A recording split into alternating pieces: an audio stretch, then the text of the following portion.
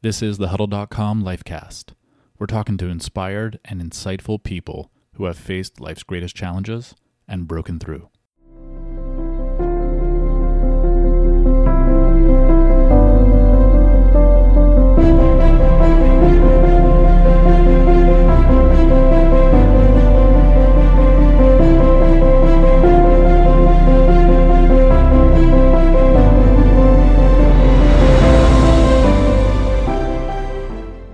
Welcome everyone to the Huddle.com Lifecast. I'm your host, Mark Stolo. I'm joined today by David Frank Gomes. David is a personal development coach and mindfulness teacher. He's also among our network of Huddle Pros, which means that he supports our members in the Huddle community. And he's also available for one-to-one coaching. And he's also hosting group sessions on Huddle. I'm going to tell you a bit about David's session later on in the Huddle Lifecast. David, welcome to the Huddle Lifecast. Well, I'm glad to be here. This is exciting. I'm just trying to get comfortable because Dolce is sitting on the chair with me and she's trying to muscle me out. David is being muscled out by his very small dog, Dolce. And worst comes to worst, we'll talk to Dolce. Yeah, she's probably more interesting than I am. But... Well, I mean, I've been looking forward to this conversation. I look forward to all my conversations with David, and I feel like part of my job in life right now is to let the world know about David, because you're going to be glad that you met David. One of the things that you like to say is it's a little bit contrary. It's contrarian. I think you're a natural contrarian, which is a good thing, and I love contrarians. But you like to say the future is the same. What once was will always be. Whereas a lot of people are talking about what they're planning and changing for the future. You talk about kind of certain immutable principles that, govern our existence. I want to kind of maybe try to stay in that pocket and talk about and peel open that idea with you a little bit in this Lifecast. Give people a sense of what you mean by that when you say the future is the same. Yeah, well, in the personal development space, we're always looking for high impact ideas, principles. We're looking for the principles, which are, we live in an overwhelming world of information and rules and regulations. But underneath it are these universal, what I would say, principles. They're just things that work. They've always worked. They worked before the pandemic. They'll work during a pandemic. They'll work after the pandemic. And so that's, for me, what I'm really interested in is what's going to be the same in 10 years, not what's going to be different. And I think what's going to be the same is that people are going to want to live lives that feel meaningful. They're going to want to feel empowered. They're going to want to live in communities that feel safe. They're going to want to reach cherished goals and solve personal challenges. And so some of these things don't change. And mindfulness, meditation, mentorship, these are they're ancient teachings that are as relevant today as they were 3,500 years ago. I study the particular form of meditation that I study. It's thousands of years old. And so I'm really interested in principles. What are the principles behind how people succeed? How they reach a level of contentment, of happiness, and how they feel empowered. Sorry, I do have to leave to let the dog out. Good news is that David decided to join the Lifecast wearing pants. I got my shorts on. I'm going for a run after this. We always say, don't come to a Zoom meeting room without pants on.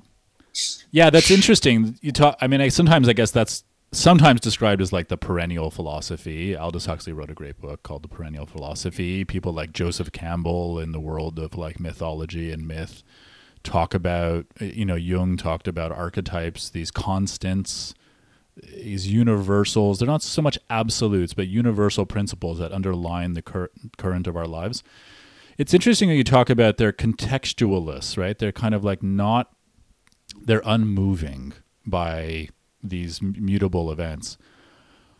I mean, context to an extent matters, right? So if you take, you take someone and raise them in a specific context, or you think about the context of a pandemic. I mean, these move us, right? They're like, they're wins to, but I think what you're getting at is not that you're oblivious to the context. We're all being influenced to some extent by our environments. The pandemic is impacting us obviously differently, but there is a level of impact. But about the rootedness that we feel in some of those principles, those grounding principles, is that a fair analogy? Like the winds might change direction, but the roots run deep when you're anchored in principles that are more everlasting?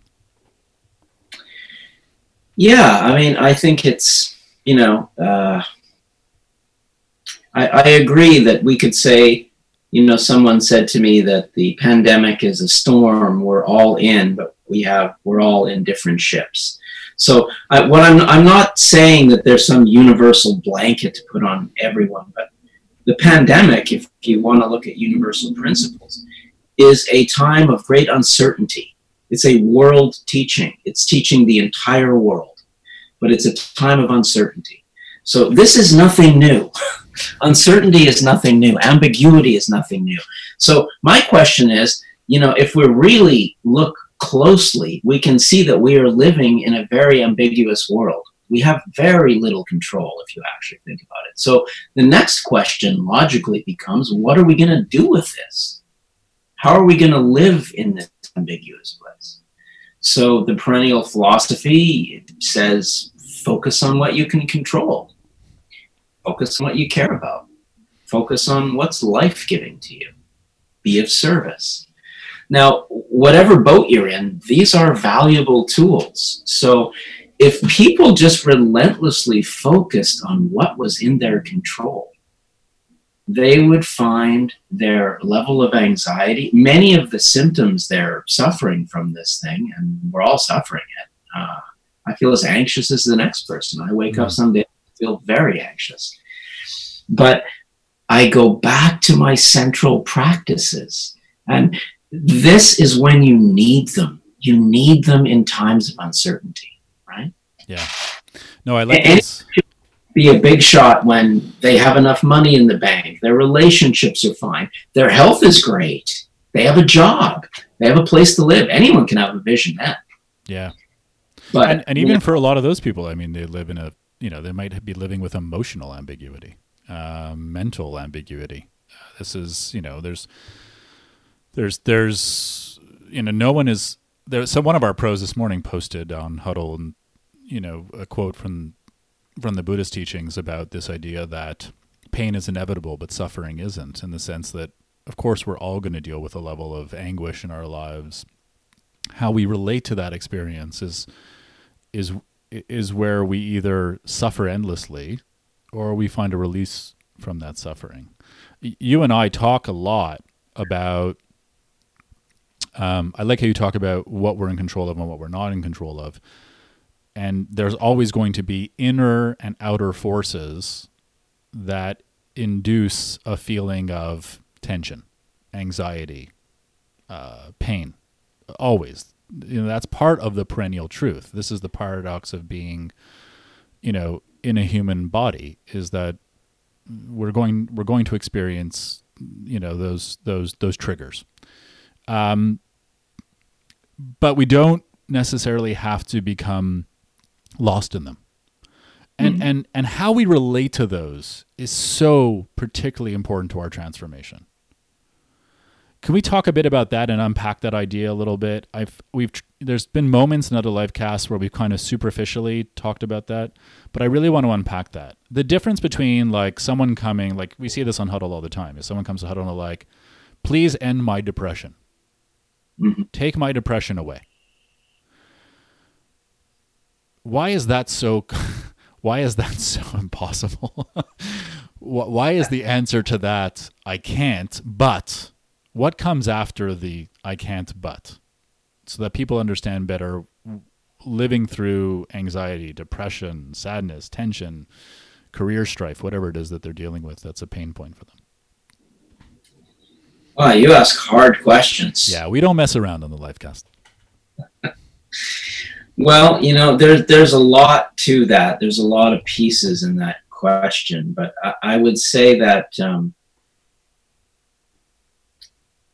the overarching, 35,000 foot view is that I often don't think people are asking big enough questions. There's a lot of conflict for me in the personal development space because I don't really think it's about making a plastic perfect life, right? We come into this, it's a mystery. We live in this mystery, and then we go away to some other mystery. And we spend the whole time we're down here, like earning a bit of money and doing all these things as if this is our home. But really, it isn't our home. We're temporary visitors here, and everything is a rental. So what we are is renters, and we're just trying to leave the place in good shape for the next renter.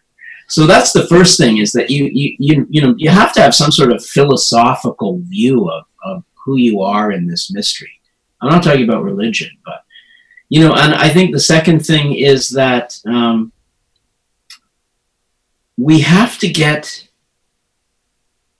friendlier with the suffering that exists in this world, with our pain. So in the wisdom traditions, we do something that's quite different than what we've been taught. We don't push our negative emotions away. We don't push our fear away.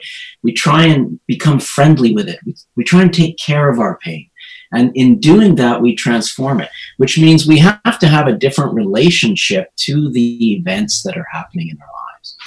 And, again, people are bombarded. There's so much information out there these days that people are bewildered, and they've lost track of these kind of universal ideas.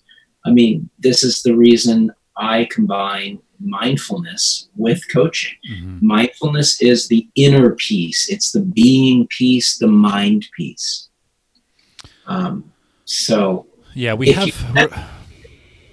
I think it's part of our. It's a bit of part of our anti-culture. We have anti-aging, anti-pain, anti-sadness. Everything that's ugly is judged to be wrong. We have this very, very backward, maladaptive idea that anything that reeks of anything other than some fabricated idea of happiness that typically is being shaped by someone else's vision, and typically an advertiser in a room somewhere, or maybe a lot of them, that somehow we're dysfunctional, we're inappropriate, we're inadequate, or we're insecure. I'm not suggesting that mental health issues don't exist. They do. People deal with depression. There are many factors that influence how we feel and think. But when that is always juxtaposed against, to your point, this perfect plastic life, you will always feel inadequate. Yeah. You will never, ever get to the top of that mountain, so to speak, because it's a fiction. So you're climbing a mountain that doesn't exist. You are not on a quest. You're not in an authentic quest. You're on someone else's quest. And you're going to find when you get to the peak, all of a sudden there's like another peak, or maybe there's just a valley. There's just in the end. Yeah, it's a range, really. It's a range. It's a mountain range. It's a never-ending process. And what you take in with you in that process, those immutable principles, truths, the tools that are, not subject to space and time and all the other contingencies you attach to them, will serve you very, very profoundly on that journey. And I think that's where, I sense that you're trying to support the people that you're working with in your client work and on Huddle in terms of how you help them cultivate the tools that they already have, to unleash the tools that they have, to become more conscious, more aware, more mindful of being with their experience. Yeah, and it's, what you said earlier, it's very interesting, because marketing, advertising, this sort of collective world out there is, its job is to create disconnection within us. Why? Because disconnected people consume things. If you are disconnected, it's the root of all addiction. And we're mostly addicted to the way we think. I'm not enough. I don't have enough. It's not right. There's too much. I need less. So this is why this consumerism has gone on, because disconnection leads to consumption. And now you've got this global pause. Nobody can consume. Everything gets quiet. Now, for some people, this is an amazing opportunity. For other people, this is like their world collapsing. And so what do you do when things collapse? Well, you either rebuild them exactly the way they were before and double down on it, or you go, hey, I have an opportunity to rebuild this in a completely new way. So I do think that we have been given an interesting opportunity, albeit a very painful one, to decide what we want our lives to mean, and then how we want to push our values out into the world. So the being piece, you could say, is your values. What do you care about? What's life-giving to you? What matters to you? And then the doing piece, the final piece, is how do I want to reflect that in the world? Yeah. And so that's kind of what I'm interested in. I'm not suggesting that people should all become, monastics and live in caves. I think you can find the right balance between living a life that is deeply meaningful, having the resources to deal with the roller coaster, and also go out in the world and do some interesting things. There's been some things I wanted to do, and I've gone out and I've done them. But I think, I have a mantra that I kind of live by, which is that everything is perfect as it is, and there's plenty of room for improvement. And, everything is perfect as it is. This is mindfulness in action. It doesn't mean I'm Pollyanna-ish. It means that in this present moment, if I can live with a little bit less resistance, then I'm in a much more empowered state to take the next step and to take it cleanly and clearly. Because all I need to do is take the next step, and I just take the next one and the next one. And all of a sudden I'm in some future, which is now, but it's a future based on all these beautiful steps. And is there room for improvement? Absolutely. Yeah. I think the response to the fear experience, let's just call the pandemic fear. I mean, it's a bundle of fear. There's a reality attached to it, obviously. I'm not trying to minimize its impact. Lots of people have died as a result of the pandemic. That's a very real truth. But for everyone else, there's fear. What do you do with that? How do you live, whether it's a pandemic, whether it's your own personal pandemic, whether it's the same repeating thoughts that churn in your brain about how you're not good enough, how you won't succeed, how you possibly couldn't do that. Whatever fear monster is dominating your existence, that's where your work lies. The aversion, the avoidance tendency is the exact recipe for being stuck. And I know that that's a very complicated paradox for people to accept, right? Because again, when you're in a curative mindset, when you live in a curative culture and everything can be gotten rid of, everything can be, I've got a million different dopes for you to take to fix this problem, or I've got the next best whatchamacallit that's going to take away your problem. The message that we send to people is your fear is inadequate and you are inadequate. And until you fix this fear, you will not be fixed. And it's a different approach to say, actually, you got to go in. You really got to go in to get out. That's that classic metaphor, you got to go into the cave. That's where the truth is. What's that process like for you? You talk about mindfulness. Why is that something that you're such a strong advocate for as a tuning in experience? Why is it so important? Well, I think it's part of, I can only speak personally right now for me, but it's part of my spiritual ecosystem. So it's not a technique for me. It's a way of life. It's a teaching. But I consider it to be one of the most highly effective principles, ideas that I've ever come across. Because, there's a saying in the wisdom traditions that whatever the mind rests upon, it becomes. So, and this is true. Think about it. I mean, if you sit around and watch Netflix for 12 hours and you watch some, binge some horror show on Netflix, your mind becomes that. Like, you become consumed by that.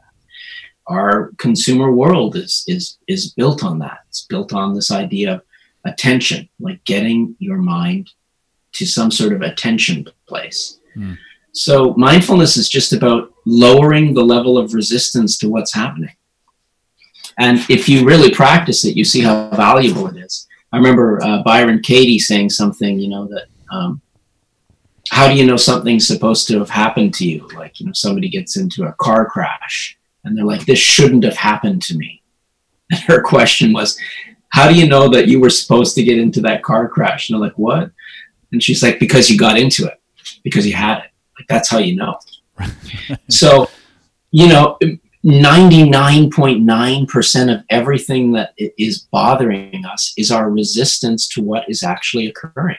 And so everybody, you, me, and everybody is going to have an event in their lives that is not going to be what they want. They're going to lose a job, get a divorce, get cancer, you name it. And how are they going to react to it? Oh, this shouldn't have happened to me. And these kind of things, which is how we tend to deal with, let's call it adversity. Yeah, we pit ourselves against ourselves.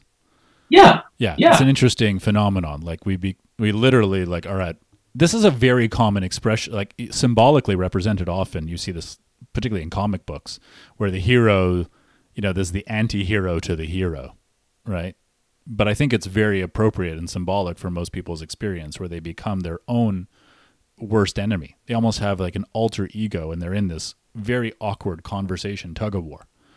Oh, this is who you are, but this is who you shouldn't be, and this is what you should become, and you're living with this kind of constant moral prescription, and there's this constant persistence of I'm inadequate, and only when I get to that next moment, then I'll be adequate again. And of course, the second you get there, the second you buy that pair of shoes, boy, you're a craving what's next. Like, what's next on my agenda for feeling adequate again? Yeah, and I think in the personal development, at least the work I do, I create an ecosystem for people so they can actually start to look at this stuff for real. Because a lot of times it's just floating around in our heads. It's not really real. It's just this sort of habitual thought pattern, right? Like, people are just habitually thinking the same thought patterns. So, and when you step out of that for a moment and look clearly at it, you realize that, hey, if you want to buy a new BMW, I'm all for it. You love cars, then we should accomplish that. That's an external, that's great. But at least bring the awareness to realize that a few months after you've bought that car, the same feeling will arise. Because you know what? There'll be a new one, and yours won't be so new. I mean, that's just the way of the world. But what if you could just enjoy the car for what it was? And, so it's not the actual having of the thing. It's all happening in your mind. And so this is why mindfulness is valuable, because it's a way of living skillfully. That's what they call it in the wisdom tradition, skillful living. Yeah. And it doesn't mean that everything is perfect. It means that you become okay with how things are. And in that okayness, that friendliness with life, then you can step off and decide who you want to be and where you want to go. Yeah. And, I think we are living in times of too much information, and people have mistaken information and knowledge as somehow valuable. But I think we're living in a time where curation is important. There's too much, so we have to decide, like, what are the important and high impact ideas that will actually really make a difference to the people I love, to myself, that will create more happiness, more contentment, or health. And that is what I relentlessly focus on. So I can clear all that stuff out. So for me, I have some very basic practices.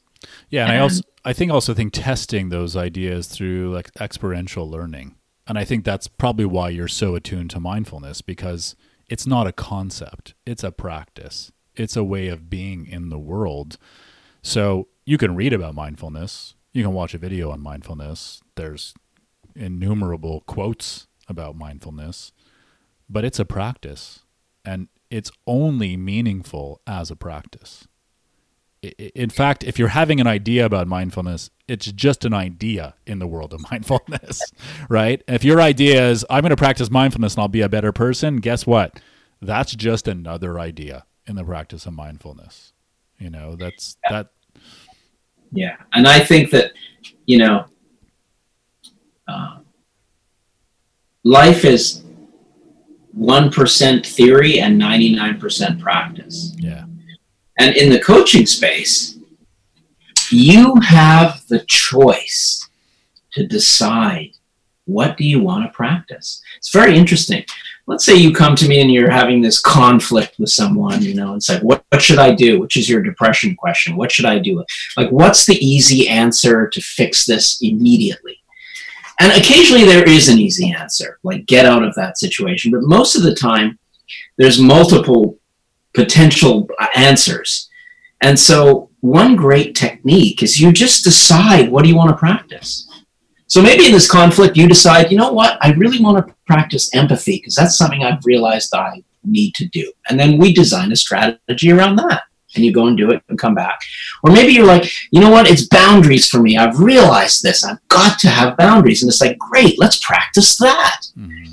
Or, X, let's practice that. So it's not this fixed system. It's a system of deciding what you want to practice. And the more you practice, the more you experience. It's experiential. Yeah. My work is all experiential. It's not theory. Yeah. It's about having the experience, coming back with the awareness and saying, here's what happened.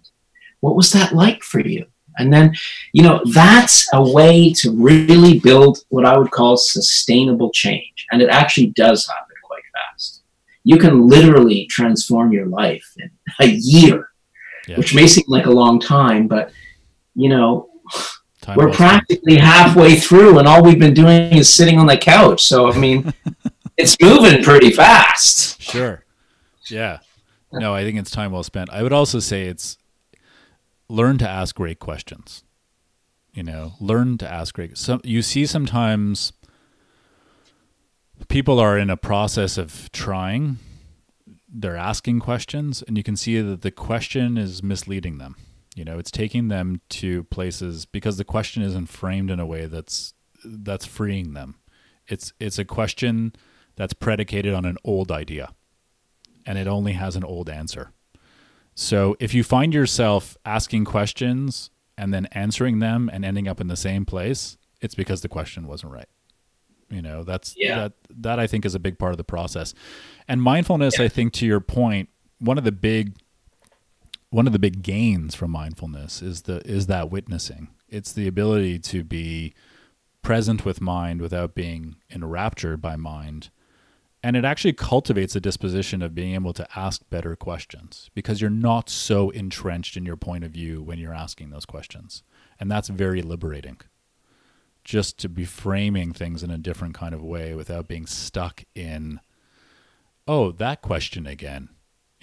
No, it's like maybe it's a different kind of question. Yeah, it's a really good point.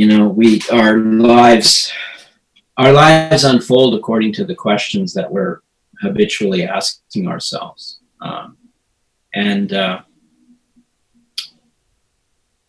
Awareness practice, meditation, mindfulness, why they're actually terrifying if you start to practice them is you actually start to get to know your own mind. And in the beginning, it can be, it can be disconcerting.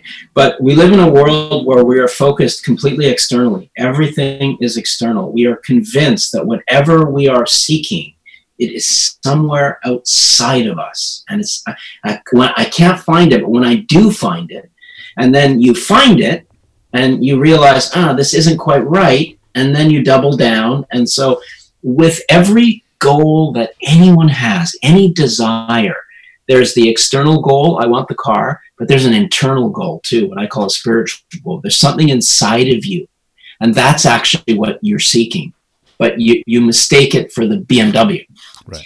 And so you get the BMW, and then you realize, it's not quite what I wanted. I think I actually wanted a 2-door convertible. Yeah, that's it. And then the whole thing starts again.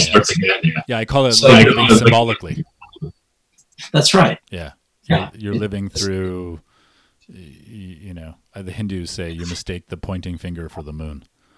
When you're like, where's the moon? And someone points at it and you just stuck on their finger. Yeah, exactly. And, it's a powerful pull to the external world. So I think we have to find a balance. And I do believe that there's never been a more important time for people to kind of wake up and do some deep work on themselves. The world needs us all. It needs every one of us. And so, I think Huddle is a place where people are coming because they want to start to see the real truth, right? Mm-hmm. Yeah. And so those are the kind of folks that I work with. They're tired of it. They know there's something else, and they want to find it. And guess what? It's in them. And once they start to connect with it, then everything in the outside world starts to actually make a little more sense. Even some of the stuff that isn't so, friendly. So, right. Like a pandemic, which is there's so many pandemics in Western culture. Yeah. No, I think you're right that we're really focused on how Huddle is a catalyst to, people who come to Huddle and they think that we have the answer. We don't. We're simply there to act as a catalyst, to introduce you to people who support you on that journey, who can help you shape and ask questions that are new in your life, and more of a flashlight experience. But the journey is always yours, and you can journey in good company. You don't have to walk through the world alone. So I think on Huddle, it's about how you journey in good company with people like David. On June 22nd, you're going to be hosting a group session called Mindfulness, Turn Your Noise into a Symphony. Give people a sense of what you're going to be doing in that time, that group time. And so for people who are interested, who want to register, and people who want to register for that session can join us on huddle.com and become a member and then explore this group session that David's going to be giving. So what can people expect in that group, David? We're going to be meditating for 12 hours straight without a bathroom break. No bathroom breaks. Okay. Got it. Check. No, I just want to have a sort of a conversation with people about some basic principles of mindfulness. I want to do a little meditation with people so they can get a sense of what it's like to meditate together. It's super important. When you're together in a group and you're practicing, you strengthen each other. So I think if you're curious about mindfulness and you don't really know much about it, or even if you're practicing it, it's just an opportunity to get together, to discuss it, to practice it a little bit. I'll answer questions and give a few basic techniques that I use that I think are super simple and very effective, that you can literally implement today, right. After the class. It's these little tiny practices. If you just even took one little tiny practice and you did it for a month and then came back and said, here's what I'd noticed, I practically guarantee that you would be able to say, something shifted in me. Mm-hmm. So I often find and this will be new for me because I teach mindfulness in quite a different way. I teach it in a one-on-one way with my clients. So it's a very, what I call real world mindfulness. So, but that was kind of a long-winded answer, but I hope it somehow. No, it makes perfect sense. I think it's an amazing occasion to discover new things about you, to just get to know David. It's been a blessing in my life to get to know David. So I'm happy to be the conduit through which others get to know David as well, and through the Lifecast and through the Huddle community. David, thank you for everything that you've shared today. Thanks for everything that you are, and embodying, the truth that you're trying to support others in discovering in their own lives. It's been my pleasure. I've enjoyed our conversations. I always find them very, I find a good conversation life-giving, it energizes me. Totally. Next time I might interview Dolce, we might ask you to step out of the room, but that's... She's pretty particular though. I have to, like, she's A-lister. So I'm not sure that you would have to really come up with some sort of raw bone deal for her. She Right. I'd have to be like Joe Rogan to get her on the show. You'd have to be Joe Rogan. She's going to want a contract. I mean, when you're this cute, come on. You're worth it. Look at this. That right there. That's our spot for the show. And I got to tell you something. Twice yesterday, the pandemic has turned me into a runner again. So I bought my new running shoes. She senses the moment I'm ready to go out for a run, she hides under the bed. Now, this is an Italian Greyhound. She can run about 30 miles an hour. Right. But she's really lazy. So I have to really try and focus my mind so that she doesn't think that I'm getting ready for a run, and then capture her to take her out. When she's out, she loves it. It's really weird. I love it. Amazing. So she's already thinking that she's going to go for a run. Okay, there you go. It was a pleasure, Mark, as always. You can stay connected and you continue learning with David on Huddle.com. You can join us on Huddle. His handle on Huddle is @DFG. For those that are new to Huddle, Huddle is a place to meet amazing people who are sharing wisdom, finding support, and becoming the best versions of themselves. This has been the Huddle.com Lifecast. I want to thank you for tuning in, and thank you for turning on to your lives.